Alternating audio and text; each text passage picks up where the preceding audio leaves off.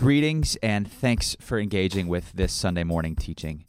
Heads up that this is the first of a series of very important teachings laying the foundations for where we believe Jesus is taking Moran Park in the days ahead. In other words, if you want to know where Moran Park is headed, please continue to tune into these teachings in the weeks to come. Whether you listen Sunday morning in person or online, or whether you follow up online or via podcast later on in the week, please stay engaged. We're thrilled about where God is taking us. And as always, if you have any questions, please don't hesitate to ask and follow up with any of the elders or staff. Peace. As you're getting back to your seat, one quick announcement before we get in the Word this morning is we're talking and praying about having children's ministry again on Sunday mornings. And so we just need to know kind of what we're working with. And so if God's talking in your heart, you have any interest to serve in children's ministry, I'm going to ask that after their time together this morning that you would you can sign up. There's a sheet on the half wall and up front here. You can just fill out your contact information and we'll get in touch with you. It doesn't like commit you to anything. It's just for some more information. We're trying to get a pulse on, hey, what kind of what's God stirring to help walk with our kids. So again, that's available after the service if God's tugging on your heart. Again, we don't want you to do anything out of guilt or obligation, but ask the Lord if He wants you to serve a children's ministry, and if so, sign on up. Okay, before I get into the Word this morning, I got two questions. First question is, and this is again, it's going to require some participation. What makes for a successful restaurant? I remember I got to go back a number of months, right? Till you've been to one. All right, what makes for a successful, what's that? Food. Staff who enjoy their job. That's a good one. Being open. That helps. Good management. Good atmosphere. Staff, like having staff? That helps. I guess unless it's like a buffet, right? Oh, goodness, do I miss a good buffet? Oof. What else? What makes a successful restaurant? Cleanliness. Amen. Good customer service. Large servings. Joe, I'm not even surprised that comes from you. Cheap prices? Was that you, Amy Jo? Did you say cheap prices? Okay, I was going to say that's quite a combo. Large quantity with cheap prices. Good bang for your buck. That's right. Dollar menu. Amen. Amen. Anything else? Chick-fil-A. And that's fun. That's all you need to say, right? Like, that just captures so much. Chick-fil-A. Children's menu. That's a good one. Lots of customers seated in your space, says a restaurant owner. Right on. Anything else? What makes a successful restaurant? Those are good ones. Social and bodily sustenance. Right on. There was one more over here. Someone's yelling. What's that? The Lord. There you go. All right. Those are great things. Those will make for a very successful restaurant. Okay. Here's the next question. What makes for a successful family? Openness. Honesty. Love. You guys are like on the same rhythms here. This is pretty good. Grace? Yeah, that's a trust. Oh yeah, communication, that's big. Fun. That's right, fun. I like that. Joy. What was that? Jesus. That does help. Pets? Did someone say pets? That's all right. I'll let that slide. Amen. Amen. But for some, pets are a big deal. That's right. It makes it more joyful, more fun in the family. Absolutely. What was that one? Another one? The one another's. Love one another. Honor one another. Bear with one another. Unconditional love. What was it? Praying together. Love it. Time together. That's right. It's hard to be a successful family if you're not spending the time together. Respect. Ooh. Silliness. What was that? Spending time with family? Yeah, you got to spend the time. Right one, my man. Grandkids? Says a grandmother, right? Work. What does that mean? Like work in what regard? What's that? It takes work. Yeah. You got to work for it. It doesn't come easy. You got to put in the effort and the work. Right on. Compassion. Communication. What was that, Hawa? Being a good example to the other ones. Right on. Prayer. Do we have it over here? Acceptance. Forgiveness. That's a big one. Selflessness. Ooh, oh yeah. What was that? Honesty. Love that one. All right. I mean, we could go on and on, especially the family one. Isn't it amazing, like, what it takes to be a good family, a successful family? All right. Okay, I guess I do have two more quick questions. What is the goal of a restaurant? Serve the customer. Profit. I mean, you could have a lot of other goals, but at the end of the day, if you don't make money, you're not going to stay open. You can't do anything else. Bottom line is, it's the point of a restaurant to stay open, to make money, pay staff, use it for whatever. But that's the goal of a restaurant, is to make money. Therefore, right, what you do is you try to be as efficient as possible to cut costs as much as you can to provide the best product and make the most money to do good. Right? It's not always doesn't have to be selfish in motive. It can be a good motive, but ultimately you got to be efficient and do what's best to make money to stay open. Okay, what's the goal of family? What is it? Pride. Thrive. Community, someone to take care of you. Right on. Make disciples. Glorify God. I would say, a lot of those capture the heart of what it means to have the purpose of family. But even if you think about it, separate from like even Christian families, God instilled in all of creation, all of humanity. Back in Genesis chapter 1, he gave man and woman this call, this invitation, this mandate, this commission to be fruitful and multiply. Saying the goal is like, I want you to be fruitful. I want you to grow into maturity. I want you to be useful. I want you to till the earth. I want you to work the land and make it useful. And then I want you to multiply. I want you to have more kids, and so that the earth is filled. Be fruitful and multiply. And I think we see that even in our own society, even apart from the Lord, we want children to grow up to leave the house, right? To contribute to society, to grow up, to reproduce, to have grandbabies, right? If God so wills. And so that's to be fruitful and multiply. You see, it's interesting because the word paints the picture of what the church is called to be, and one of the main images that you see throughout Scripture what the church is called to be is the image of family. But you know what's interesting is I think part of our culture thrives on efficiency and productivity and independence, that sometimes gets lost, or the idea of business starts creeping into the church, and we start measuring success on what business principles are rather than what family principles are.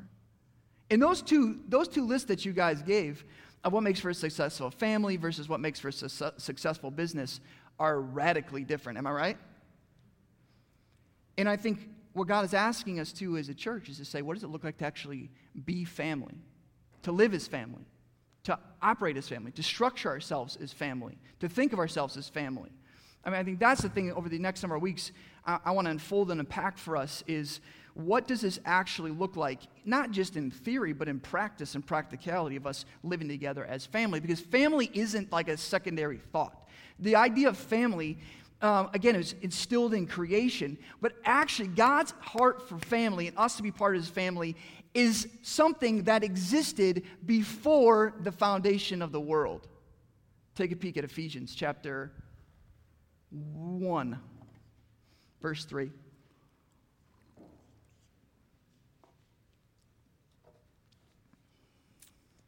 says, "Blessed be the God and Father of our Lord Jesus Christ, who has blessed us in Christ with every spiritual blessing in the heavenly places, even as he chose us in him before the foundation of the world, that we should be holy and blameless before him. In love, he predestined us for adoption to himself as sons through Jesus Christ, according to the purpose of his will, to the praise of his glorious grace, with which he has blessed us in the beloved." I get this. Before the earth was created, before God formed the heavens and the earth and the stars and everything, man and woman, before he created that, he chose us, he predestined us, he had our destiny for us before the foundations of the world, that we would be adopted into his family and that we would be called sons and daughters of God. That we would be set apart for his purposes, that we would be brought into this intimate relationship with him and experience all the inheritance of heaven as sons and daughters. This idea of family isn't secondary. This idea of us being part of the family of God was from before the foundation of the world. Do you hear me? I don't know. I think that's awesome. You're like, okay, that's cool. Awesome. Because God's goal for you just wasn't to save you from hell. God's goal for you wasn't just to make you a nice person. God's goal for you wasn't just to do good things or just get to heaven. God's goal for you was to adopt you and bring you into his family and experience the fullness of family with God and with one another.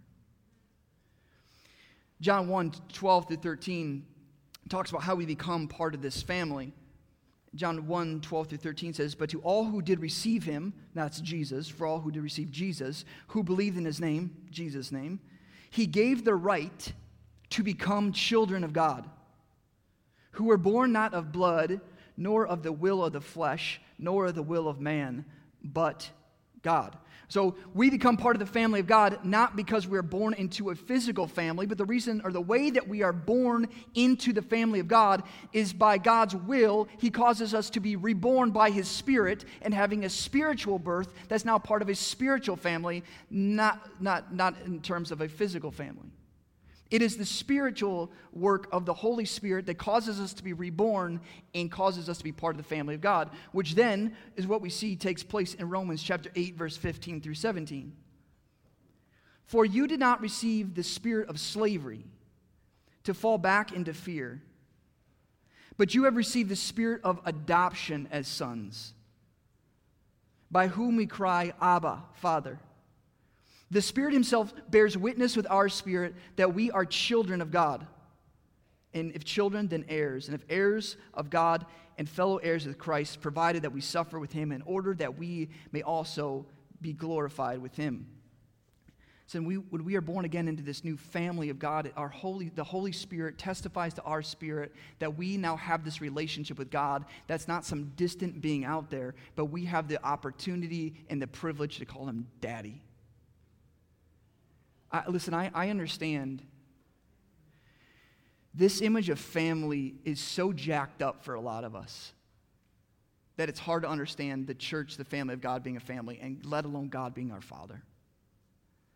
Because I know when I say, God's our Father, you think about your own father who is absent. You think about your own dad who abused you.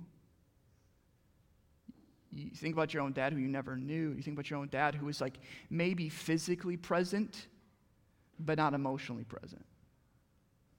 Maybe you think about, even like, I had a great dad, awesome, but still there was faults and failures with my dad because he was human. And even if you had the best dad in the world, there's still shortcomings when it compares to the eternal, perfect, heavenly Father who is perfectly good, who is perfectly kind, who is perfectly forgiving, who is perfectly accepting, who doesn't have, like sometimes our earthly fathers, their love for us rose or fell based on our performance and behavior. The Heavenly Father, when we're accepted into his family, his love for us does not change based on how we produce or perform on a particular day. That's awesome. So I think God's asking us He wants to recapture our heart for what it means to be part of His family, where He is our dad, that we say, we get to cry out to Him, Abba, Father, and are part of His family. Look at Romans 8:29. For those whom He foreknew, that means He knew ahead of time, those whom He foreknew, He also predestined, meaning He gave their destiny to be conformed to the image of His Son, in order that He might be the firstborn among many brothers. Jesus is the Father's only begotten Son, as it says in John 3:16, the only begotten form from Him, that comes from Him, but now we become sons and daughters through adoption as well, that we are now part of the family of God. But the purpose is that we're brought into the family of God, and so it says here that we are predestined to be conformed in the image of His Son, that we might grow up into maturity to look like our older brother Jesus, so that the character and nature and the glory of God may shine throughout all of creation through us, through God at work within us. So that Jesus wouldn't be an only child, but that we would be adopted a part of the family as well, and that the glory and the splendor of our Father would fill the earth. I mean, you see this with Jesus. Jesus, I think it says this in John, it talks about Jesus as the Son doesn't do what the Son wills. He only does what He sees the Father doing. Jesus walks in a conscious effort to live in a way that displays the character, the heart, the love of the Father. That's His job as the Son, is to represent the Father. And I think that's our invitation as well, that when we become sons, God now shines through us to display to the world the Father's character, His heart, as we grow into greater maturity. It says this in 1 John 3:1-2. See what kind of love the Father has given to us, that we should be called children of God, and so we are. I love that, right? It's not, and we will be. It's, and so we are. That is a fact. If you've given your life to Jesus, you are a child of God. The reason why the world does not know us is that it did not know Him. Beloved, we are God's children now. And what we will be like has not yet appeared. But what we know, that when He appears, we shall be like Him, because we shall see Him as He is. I think sometimes you feel like I'm not doing a good job of being a child. I feel like I'm screwing up. You know, I don't know if you see this with your kids. Like, again, when we start thinking about the family of God being very about efficiency and about like just efficiency is probably the best route to take. We don't have a lot of grace for mistakes, right? If you mess up at a restaurant, you're like, you're fired. Or if you go to a restaurant, it's not good, you're just going to bail and go somewhere else. There's just not a lot of grace for mistakes. But when we understand that we're a family and we're a child of God, that there is the reality of our identity is that we are children, and that identity is not going to be taken away. But as children, you're going to make mistakes. You're going to screw up. You're going to do dumb stuff.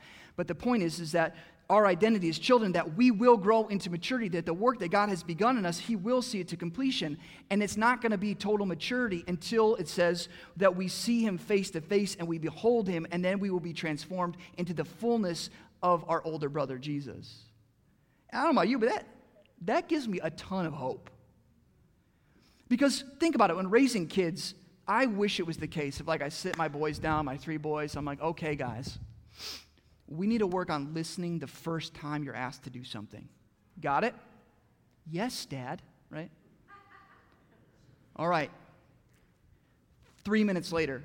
Hey, Eli, would you mind doing this? Caleb, would you do this? Jonah, huh? What? I'm a bit, right? It's not this perfectly efficient growing up and to the right type of deal as a family. I mean, I think about that's why Paul writes the letters that he writes, especially to the church in Corinth. He's like, all right, you're the family of God. And then he's writing all these things like, oh my gosh, you kids are getting screwy over here. And he doesn't say, you're no longer a child. He doesn't say, try harder to be a kid. He's like, no, this is who you are. Come on, let me spur you on into greater maturity of what it means to be family together, and stop doing this and start doing this and step into these things. This idea as family is God's heart for us, God's purpose for us, God's goal for us as family is that we would grow up into greater maturity in Him, Jesus, who is the head. That we would be a family who is on mission together.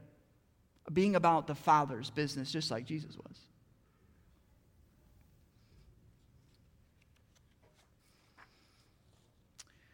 Sometimes I think if we wrap our mind around the idea of us being family together, or family, a child of God, if we think I'm a child of God, I think sometimes we inadvertently slip into this idea of, we start thinking that we're an only child. Listen, there are no only children. Is that the way you say it? Only child? Only. My grammar is terrible. Thank you. Thank you for your grace, right? There's no only children in the family of God. You're brought in. It's not just you and Jesus when you're saved. You're brought into the family of God with brothers and sisters. That's what that language is used throughout Scripture, throughout the New Testament. Brothers and sisters. Jesus even says this in Matthew 12:50. For whoever does the will of my Father in heaven is my brother, my sister, and my mother. See, you are now part of my family if you follow me. And this is some powerful imagery of how we relate to one another in 1 Timothy 5:1-2. It says, do not rebuke an older man, but encourage him as you would a father. Younger men as brothers, older women as mothers, younger women as sisters, in all purity. I'm going to read that one again.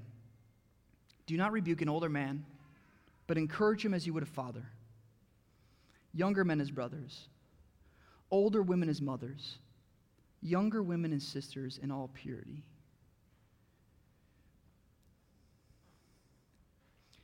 It is true that our physical families, whether through birth, through adoption, through fostering, whatever that may be, our physical families are an invitation to be a representation of God's heavenly family. But when we are born again into this spiritual family, it's not just about my own physical family. It's now about functioning as a broader, extended family.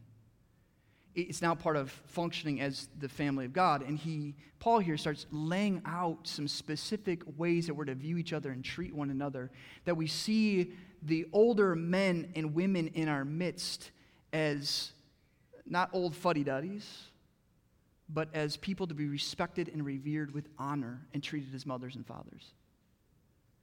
That younger people in the faith, even younger people age-wise, in the family of God aren't to be disqualified, aren't to be pushed aside, but they're to be treated as brothers and sisters. Like, what would that look like? And I see this in part, I think the Lord's just saying, as we've grown in being a family, what does it look like to continue to grow in these things, where we operate as a family, where as a family, everyone has a role to play, everyone contributes, everyone uses their gifts, everyone steps in and plays their part for the family to be able to function successfully. That's why I train my kids up to help cook. I train my kids up to help unload the dishwasher. My wife, praise the Lord, does most of that, but It's that thing. We want to train our kids. You have a part to play. You're part of this family. There's no passive members in my family. There's no passive members in the family of God. That I don't care if you're new in faith or old in faith, you have something to contribute. That every time, right, you send your kids to go play together, it's about 3 minutes later that a fight breaks out. And how often we say, you guys you need to work it out. You need to talk about it. You need to figure this out. You need to give up sometimes your own personal preferences or your desires to be in control. You need to work it out and give up your preferences for one another. What if that's the way we operate as a family of God, saying, hey, you're my brother, you're my sister, I'm not going to bail on you, I'm stuck with you, but sometimes that means I have to give up what I want for the sake of what you want. Sometimes you're going to give up what you want for the sake of what I want. And we're going to work these things out. When we step on each other's toes, we're going to be honest. Like someone said that, we're going to have honest, we're going to have communication, we're going to forgive. All those things that you mentioned earlier for a successful family, that is not just about a physical family. Those are the same principles that apply to a spiritual family as well. How radical would that be in a world that sees people just walk away when it's difficult, even in terms of a marriage or family? And again, I'm not saying that to condemn you, but what would it actually look like if we were a radical spiritual family that people looked at us and saw, when they fight, they work through it. When they offend each other, they forgive. They lay down their lives. They lay down their preferences. They all have a place to use their gifts. They all have a place to contribute. What an incredible family that they have together. What would it look like, right, for our older men and women of the faith to take in the younger and say, I see this gift in you. I see this calling in you. I see what God's doing in you. And for the young people to go, you believe in me, what? To not just say, I'm going to teach you a couple of facts, but I'm going to invite you into my life. I'm going to show you what it is by inviting you into relationship with me. Not just pass on facts and figures, but to pass on intimacy and wisdom. Do you know how many young people crave for that? They hear all the time in a world of like, you're not good enough, you have nothing to contribute, you're a joke, you're a failure, you got to do X, Y, and Z. To simply have someone that's been walking with the Lord a long time to say, I believe in you, I believe you have what it takes through the Holy Spirit that dwells within you. For our spiritually mature to help protect against false teaching, to help guard against crazy things that want to creep up in the family of God. For mothers, as it says in, I don't know, some of you may know where this is, somewhere in the New Testament, I'm blanking where it talks about moms, older women teaching the younger how to be godly wives and godly mothers. You know how much younger moms and dads want to simply learn from those who have gone before us how to disciple our kids. We can read books all day long. I'll tell you what, there's nothing like you walking with us, teaching us how to do it.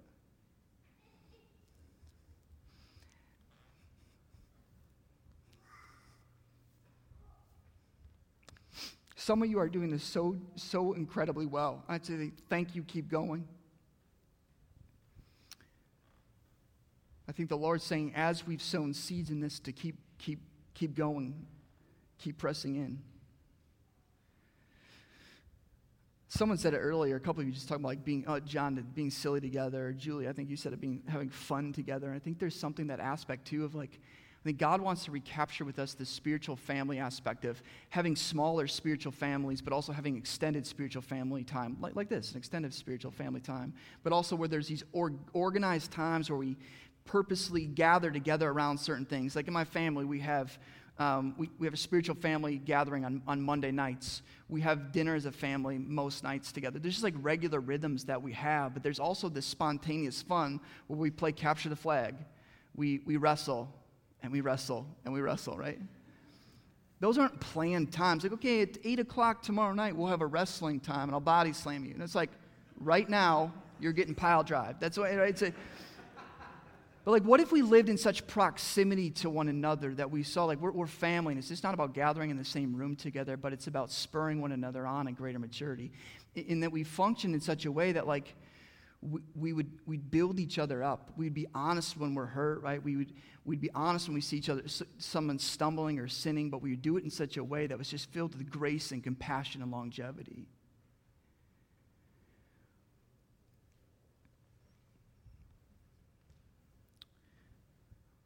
I've been thinking a lot about just the power of a spiritual family.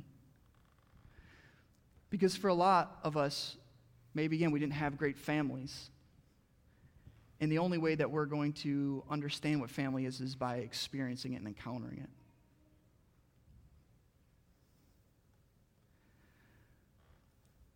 But I think about a world that is hurting and broken and longing to simply be brought in and accepted.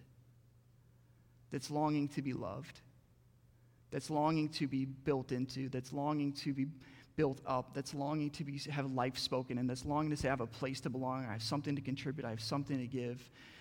I think our world longs for the family that the Bible portrays, and I think he's inviting us into it. And I also think, I'm going to talk about this more next week,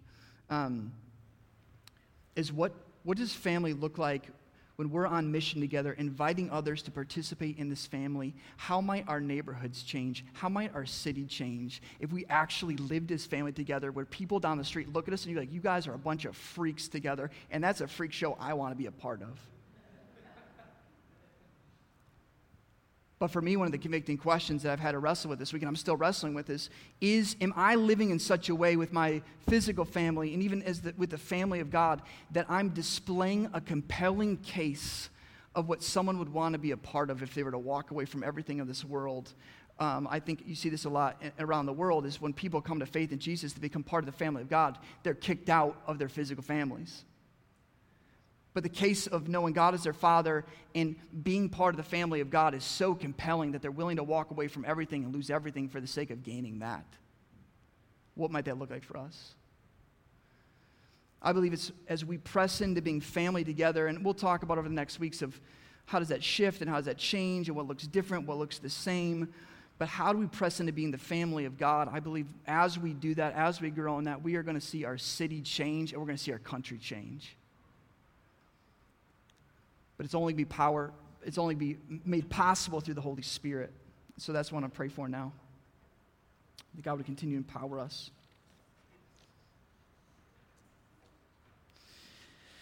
God, I ask that you continue to give us revelation through your Holy Spirit that we're not like a business. We're stuck with each other.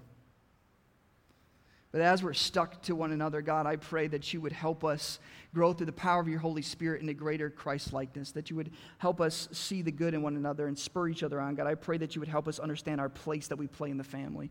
God, I pray against the lie to those that say, I don't belong, to the lie that says, I'm not good enough, to the lie that says, I'm a part of the family of God, but I have to sit in the corner because I'm a piece of junk. We pray against that lie. We bind it, and we command it to go in Jesus' name. For those that are still enslaved to the father of lies, for those that are part of Satan is still their father, God, and being lied to that this is as good as it gets, God, I pray that you bring freedom, that you bring revelation this morning, that they are invited to be part of your family, God, of your unconditional grace and your unconditional love, God. God, would you forgive us for those times where we operate much more like a business and we treat people more like customers or more like a restaurant staff rather than brothers and sisters? God, I repent of those times where I've put efficiency and outcomes above people.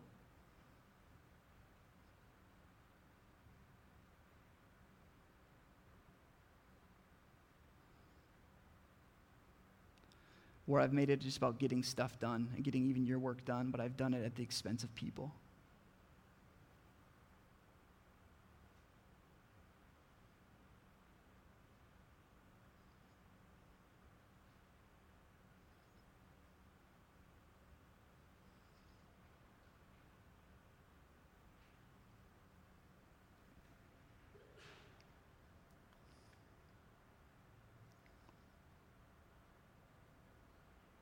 Thank you, God, that you've adopted us in your family. Now would you give us vision to see each other as brothers and sisters and the call for us to operate and function and look like a family. And as screwed up as we are a lot of days and as much as we do dumb stuff, God, that we would display what a family looks like, working through hard things, working through mistakes, working through foolishness, working through all sorts of things, God. That through your Holy Spirit that you would empower us to walk as family together. And God, over these next few weeks here as we lay out practically what does some of this stuff look like, practically how do we live into this as a church together, what does it look like to arrange ourselves more as family, to function more as family, to spur each other on as family. God, I pray that you continue to lead those steps and open our hearts to hear from you about what you want this to look like and how we do it. But today, God, I pray before we move any further in this that you would give us a fresh revelation that you're our dad and that we're part of your family and that these are our brothers and sisters. God, for those that have just negative association with family, would you give them a fresh hope of what family can be? And maybe it'll never happen in the physical, God, but the hope that it does happen in the spiritual. We praise you. We thank you. We pray this in Jesus' glorious name. Amen. I'm going to invite Daniel and the crew back up, and we're going to worship some more together. Is that cool, Daniel? Good.